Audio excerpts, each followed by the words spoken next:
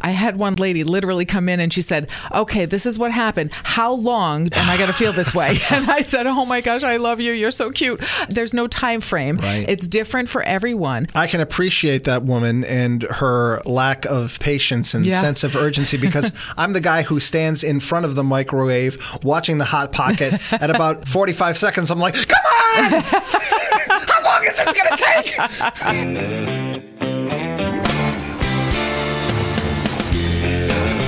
Here we are again, coping on that couch with Courtney and Brian. Courtney Kelly is a professional mental health therapist, and I am somebody, Brian Mulhern, who has been a patient for a very long time. And if you listen to our radio show regularly on Cat Country 98.1 in Providence, Rhode Island, or if you've been a long-time listener to the podcast, you may know that a year ago yesterday, and as we tape, it is currently September 17th, I lost my mom to COVID. We covered quite a bit about that at the time, and one of the things that I've been priding myself in over the course of the last year is, with all of the tools that I have accrued, Courtney, from the therapy that I've had, from conversations I've had with you, I feel as if I've done a level of self-care that has gotten me through it fairly admirably. And many people have said that, boy, you've really been through a lot. I had some difficult times with my mom before she passed. I did my best to settle all of that with her, and I've just been cruising right along ever since. Well, that was until the night before, which would be September 15th, as I'm lying in bed, and I was already in kind of a wacky state. I had a week of vacation the week prior, so I'm still on the vacation clock, and I'm having trouble sleeping, and suddenly it hit me that, oh yeah, tomorrow's the anniversary. And one of the areas that I think I never addressed, and I never really thought about this in particular, was the day itself, which was very involved and quite traumatic. Basically, what happened on that day was I woke up. I had just come back from vacation then too. I'd only been back to work a couple of days. Very early on within the show, I found out that my mom wanted to speak to me one last time. They thought she was at a point that she wasn't going to be able to beat this, so I was scheduled to give her a call as soon as I got out of the building. So I went out to my car in the parking lot, and I'd had a really nice conversation with her a couple of days prior, and it was just random. She randomly called me, and she said some very sweet things, and I said some very sweet things back to her. But the problem was, since then, she had been on a ventilator, and we couldn't speak with her because it was too loud. She couldn't hear us, and if they took her off of the ventilator, she just couldn't breathe and wouldn't be able to have much of a conversation. But things were so dire at this point. I called. They took her off the ventilator. I tried to say something meaningful for about 10 seconds, and then I just hear my mom screaming in agony. And then the doctor jumped on and said, she can't do this. And I thought, oh my God, this is going to be the last conversation I ever have with my mom. And I thought, I wish the one from the other day was, because I don't want this to be that lasting memory. I drive home, weighed down by all of that. I'm talking to my wife about it. My phone rings again. It is the doctor. And he says, your mom wants to come off of the breathing apparatus, essentially ending her life. And she wants you to be there. We can only have one person because of COVID. She wants it to be you. Now, ordinarily, it would have been my dad, but my dad was COVID positive at the time, so he could not be there. So then I have to call and break this news to my dad, who is obviously very upset. He still tries the Hail Mary pass, calls the hospital, begs and pleads, can I please come? I already have COVID. She has it. I'm not going to hurt anybody. And they still told him no. So now the other call I have to make is to my younger brother, because I'm thinking, well, why should it be me? And I don't feel right, at least not discussing this with him. So we're having a negotiation about who should be there to watch our mom die. And because of all the therapy I've had, he said, I think you're better equipped, and you and mom had some issues at the end, so I think it'd be better for you. So then they tell me, all right, you have to come in about 4 or 5 hours. Well, now I'm just sitting there waiting and waiting, emotionally exhausted for this. And I thought, I need to make some arrangements here for my mom and for the family members who can't be there. So my wife comes up with the idea of calling my dad and having my dad leave one last message for my mom because he can't speak with her directly. So basically what we did was we had him call my phone and leave a voicemail for her. I'm getting emotional just thinking about it now. Of course. Just listening to that beautiful thing he had to say about their marriage and their life together through tears. It was absolutely heartbreaking.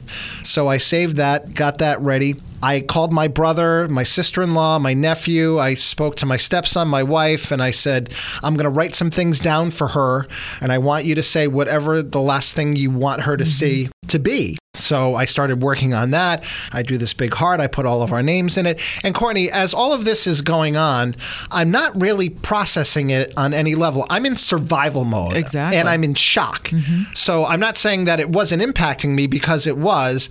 But I think if you were on the outside looking in, you'd be like, how is this guy keeping it together? So now I'm sitting there, I'm playing the waiting game. I drive to the hospital with my wife, who has to sit in the parking lot and wait for me.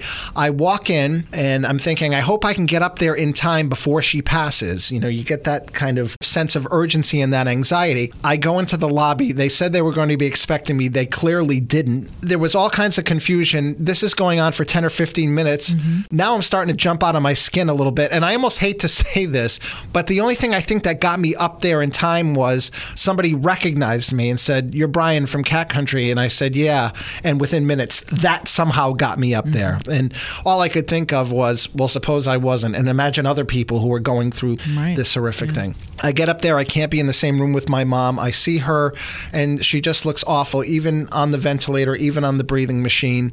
We blew kisses, made hearts with our hands. I asked if they could play the message for her on my phone. They brought my phone in. She listened to my dad's message.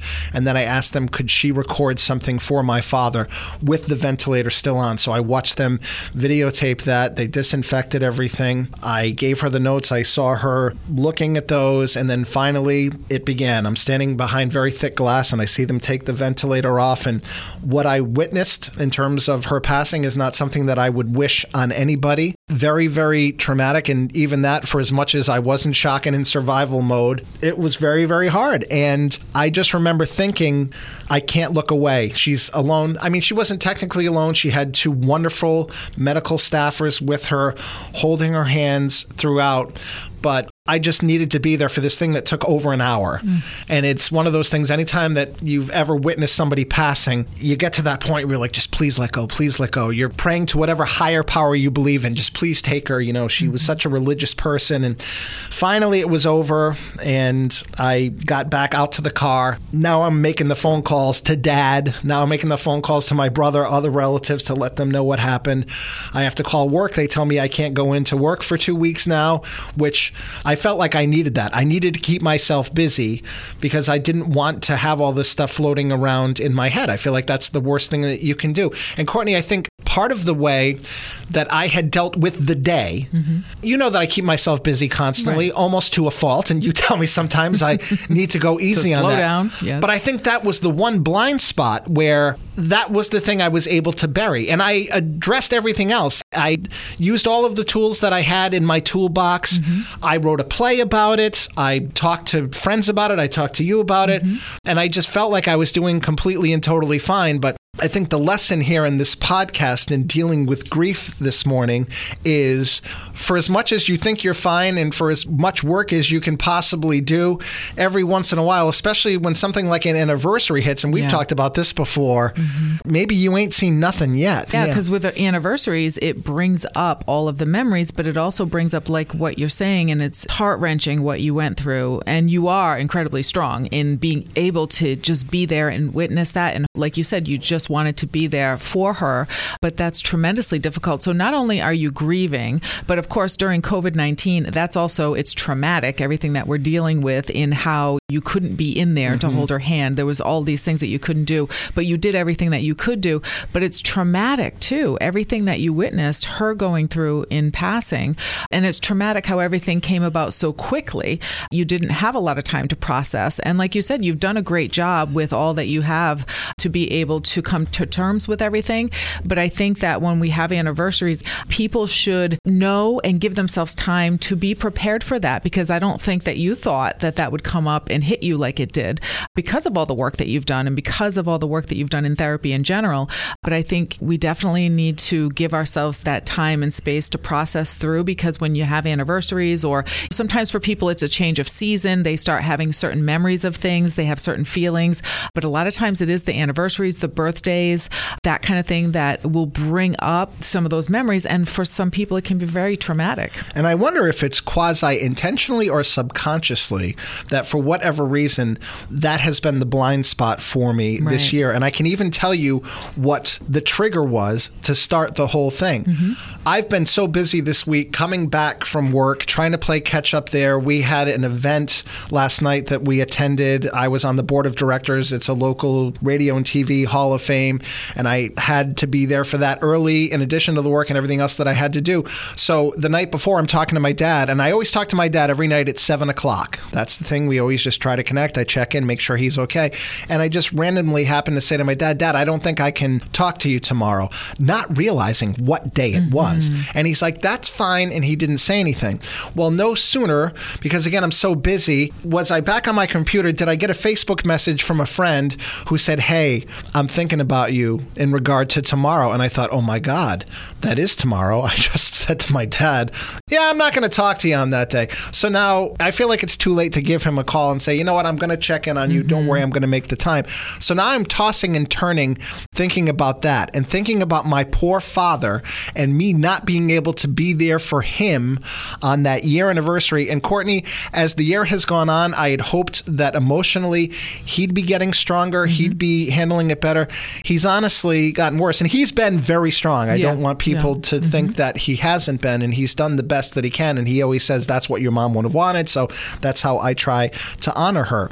But in having that thought of not being able to be there for my dad and feeling guilt about that, I think that's what got me thinking about, well, I was there for my mom, but in some ways I wasn't, because I couldn't be there holding her hand and all that. And that's when everything just hit me like a tidal wave. And you hit on something there too, of the thing of how you wished it could have been, because I hear that from clients a lot when they are grieving and they get stuck on the certain details. Like, I wish I was in the room when the person passed, or I wish that I had said this, or all of these different things, or even just a small interaction that didn't go the way that they wanted it to go. Their brain kind of fixates on that and keeps rolling that through over and over again. And when you were telling me how you were feeling and all of the things you were thinking, that's what I kept going back to. Is I deal with this a lot in therapy, of trying to help people, give them a space to process that and help validate their feelings, but also to help them to see, to try to shift on to other details of the things that went well, that they did right, that they were there for the person, and over the lifetime, all of the memories that they have. Our brains tend to try to problem solve on the things that bother us, and unfortunately, it will do that on things that have already happened that we can't change. So we can try to reframe and look at it from different angles, and try to also give ourselves some positive self-talk and say, okay, my brain's doing that again, but let me refocus and let me take a few breaths and refocus on another piece of this. But it is difficult, and it's almost like it gets stuck, and it's hard to fully process it. And the way that I've been trying to deal with that is I try to look at it like an athlete who just lost a really big game. Yeah. I did everything that I could. I left it all out on the floor, as they say, within the limitations that I had that day. And sometimes that just has to be good enough. But there was carryover into the day yesterday, because, I immediately called my dad as soon as I got out of work to check in on him. I said, Dad, I'm so sorry that I said to you last night I wasn't going to talk to you. I just wanted to check in, see how you're doing. I'm going to try to call you a couple of more times today just to see how you are. He had plans to go to the cemetery, and I knew that was going to be a very difficult thing for him. But throughout the day, I couldn't help but beat myself up over this and say, this lifestyle that I have, this job, and me overcommitting myself to things where I did everything that I could for my mom. I feel like today, I know I'm doing everything that I can for my dad, but it still just did not feel good enough. Right. Do you find that it's hard for you to forgive yourself or to let things go if you've done it or haven't done it the way that you thought you should have? I'm usually pretty good if I give myself time, and that's because of all of the work that I have done. But when I did call my dad last night at 10 o'clock as I was leaving the event, and I asked him how he did, he said not well. And he started describing the events of the day. My dad is 80 years old. He uses a walker. He's very frail. He stayed by my mom's side for 3.5 hours yesterday, and that takes a lot of effort for him. And the thought of him being there by himself without me with him was really getting to me. And then when he explained one detail in particular, my mom passed at 4:12 p.m. I was sure to look at my phone at the time because I knew that everybody would want to know. I had the wherewithal to do that. So he said to me, as it got to be 4:06, he was sitting on his walker. He has a seat on that. And he said, and I laid myself face down on your mom's grave with my face just above the marker that she has. And I was ready to give her a kiss. And then he just started sobbing.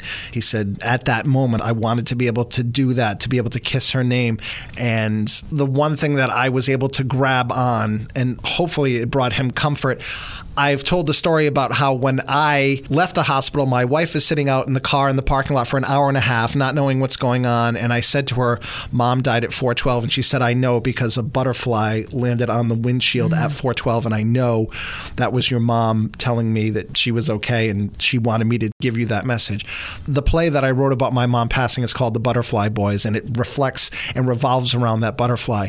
So my dad said, as he was laying there at 4:08, he was 4 minutes away from having this very emotional moment, and wouldn't you know, a butterfly flew right past his face at that point, and he was sobbing and sobbing. And I said, Dad, to me, all of these things are more than a coincidence. And as a matter of fact, I have a very good friend, local comedian Frank O'Donnell, who lost his daughter years ago in a car crash, and he's really struggled with it. And the weird thing is, he's had a big butterfly tie-in with her, and I respect Frank, so I had him read my play early, and when he saw it was The Butterfly Boys, that stirred up so many emotions in him. Well, wouldn't you know, 2 nights beforehand, I get a random message from Frank, who was recently on Dateline, because he has a butterfly garden in his yard. Oh, wow. And he just said to me, out of the blue, not knowing it was my mom's anniversary, hey, I have a monarch that's about to come out of the cocoon. He said, I just want you to know I'm naming it Barbara, my mom's name. So I said to Dad, I'm like, Dad, this confluence of things, for as upset as you are, I really do think this is Mom trying to tell us that everything is okay. And I said, I think this year anniversary is going to be the most difficult one for you. And I'm hoping you can take some comfort in that. And I'm hoping now that the subsequent anniversaries will be better.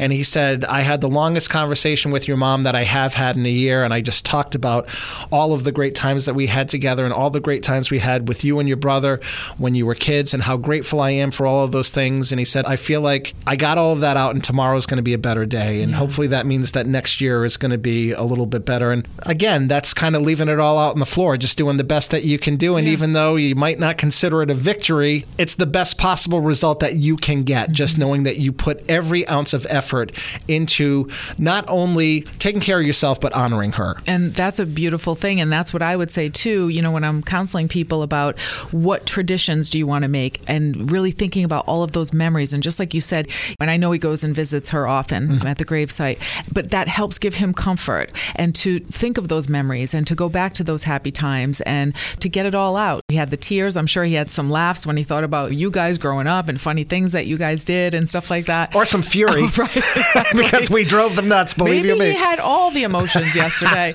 But yeah, that's the beauty of it, is that he's fully present and he's fully embracing where he's at and how he's feeling. And I know it's heartbreaking for you to witness that, because you want him to feel better. You don't want him to be having a hard time.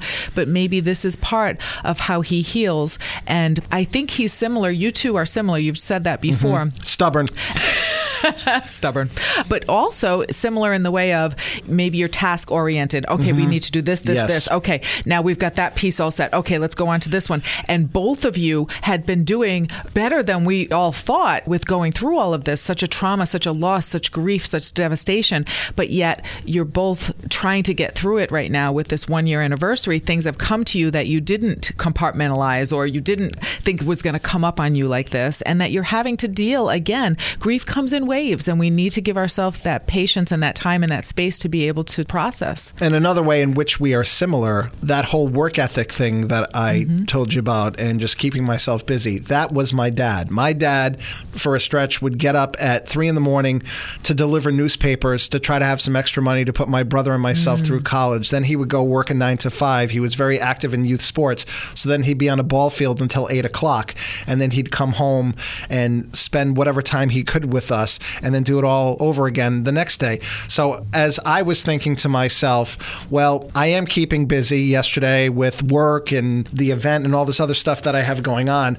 All I could think about was him sitting by himself, no longer working. You know, at one point when you retire, you go from 1,000 miles an hour to 0 miles an hour. And here's this poor guy forced to be at 0 with nobody being able to be there with him to give him that support. And that was difficult for me. But I tried to tell myself, we have a memorial mass for my mom this weekend. Yep. We can all be together. Then last week when I was on vacation, I tried to do as much as I could with him. Took him to lunch, took him to a ball game. And gave him a big VIP experience there. And like I said, you just do as much as you possibly can do, and you try to be okay with that. Yeah, you're making new memories. You're bonding with him. And the thing is, Brian, too, you're very open with him. Some people have a hard time with grief to the fact of they don't even want to talk about the person they lost, or they want to edit everything, and they don't give another person the freedom to have that space. I know it's heartbreaking, but I think it's a beautiful thing that you two, both of you, have been able to check in with each other. How are you feeling? Are you having a good day today? What's going on? And be there for each other in that way. And I think that is the biggest part that's healing, because life is hard.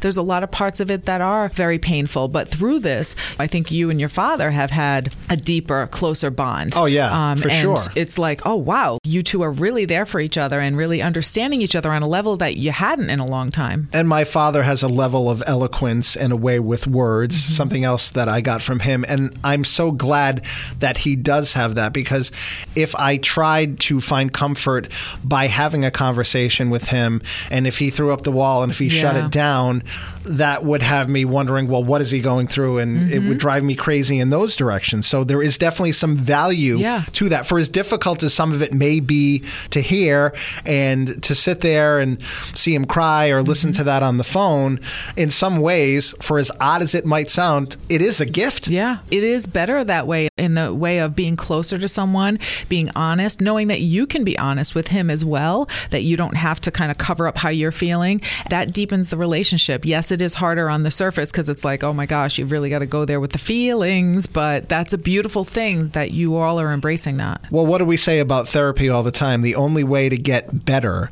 is to rip some scabs off that didn't heal correctly, to go through some pain. Why do you think there are boxes of Kleenex in therapist's office? You got to have some really, really difficult conversations, because that is the necessary thing to be able to process all of this stuff. If you are me and you're just going to work every day and you're not thinking about the enormity of that horrible day that I went through with my mom and never really process it directly, which is why I wanted to talk about it here. In some ways, it's therapeutic for me to relive that day and to share it with other people and say, hey, here's what I'm learning from this.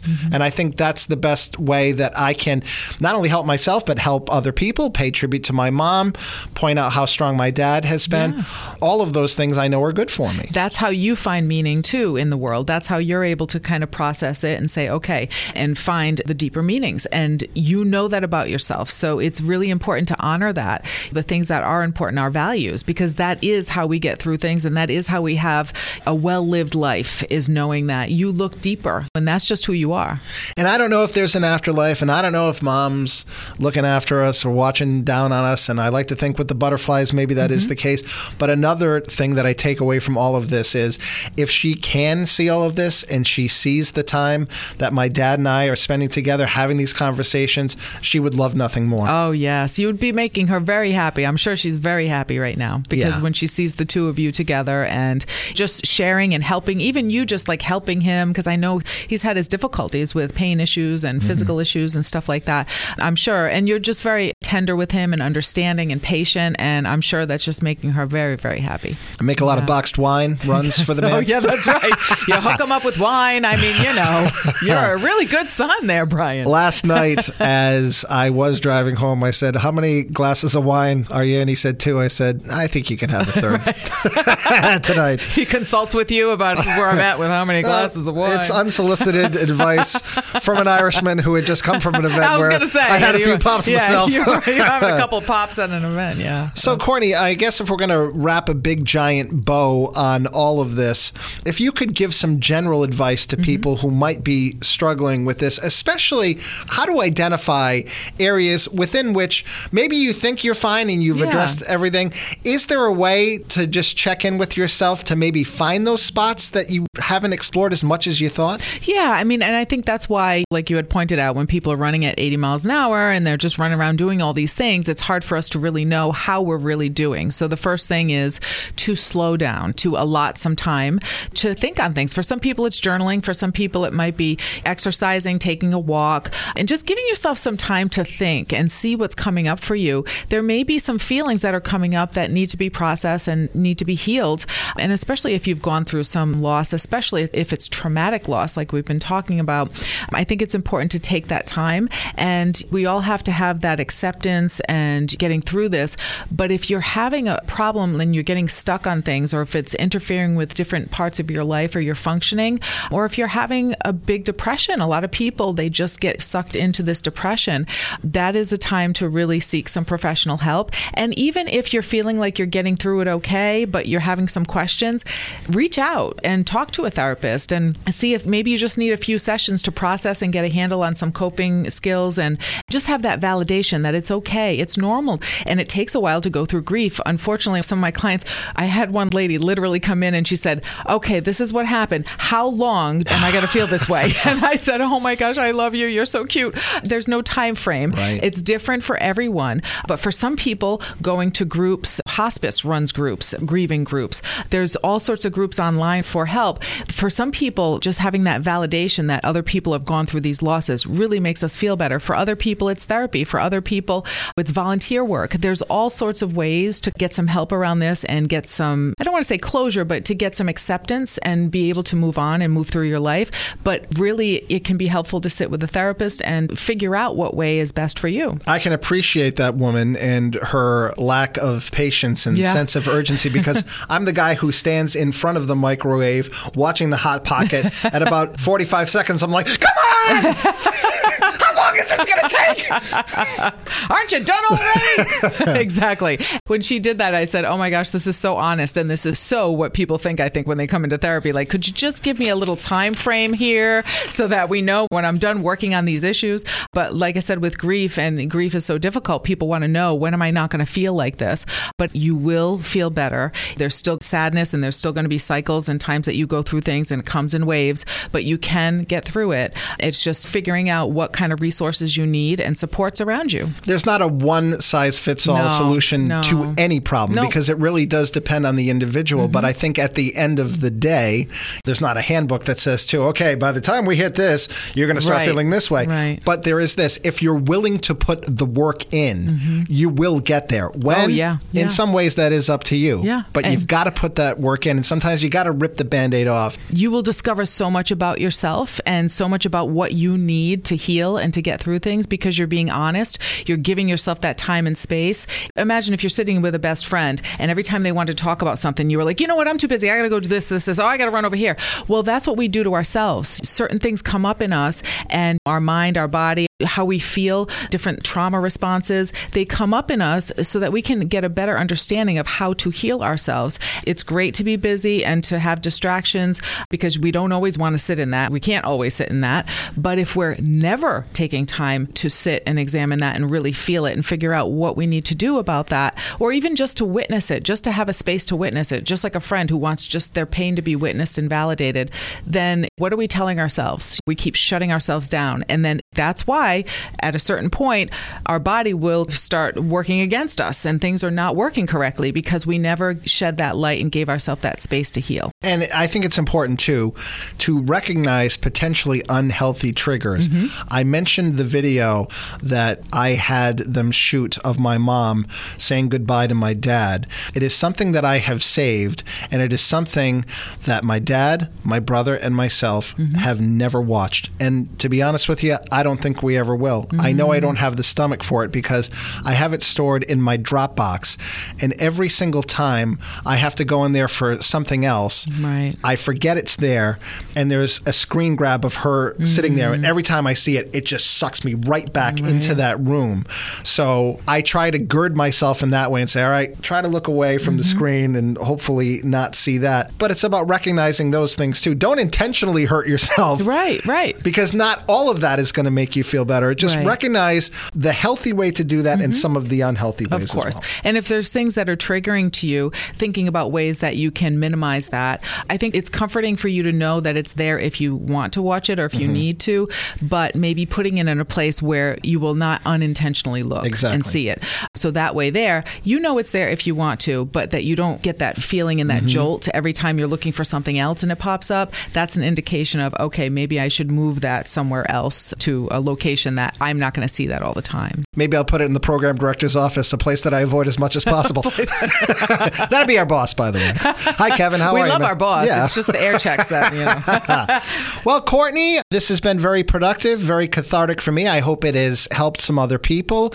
And in terms of people who may be going through some similar struggles, if they want to contact you for further advice, how can they do that? Sure. You can always email me, wellness@wctk.com. And we do a weekly feature on catcountry.com called Wellness Wednesdays. You can always go to catcountry.com, listen to previous episodes, and we have resources there too. You can also pop in on us via the socials at Cat Country Mornings. A lot of spots. We have individual pages. Courtney with the C, Kelly EY, or Courtney Kelly Bedard. I, Brian Mulhern, Brian with an I, and Mulhern is HERN. And don't forget to tell people about this podcast. The more people that hear what we have to say and the more people we can nudge into getting better and getting into therapy, the better. That's the whole reason why we do this. And of course, you can hear us on Spotify, Apple Podcasts, and let them know too, those smart devices. I may not be a smart podcast co-host, but I can still get on a smart device somehow. He gets himself right in there. Courtney, thank you for helping me cope. Absolutely. Let's do it again next week. What do you say? We shall. And thanks for listening.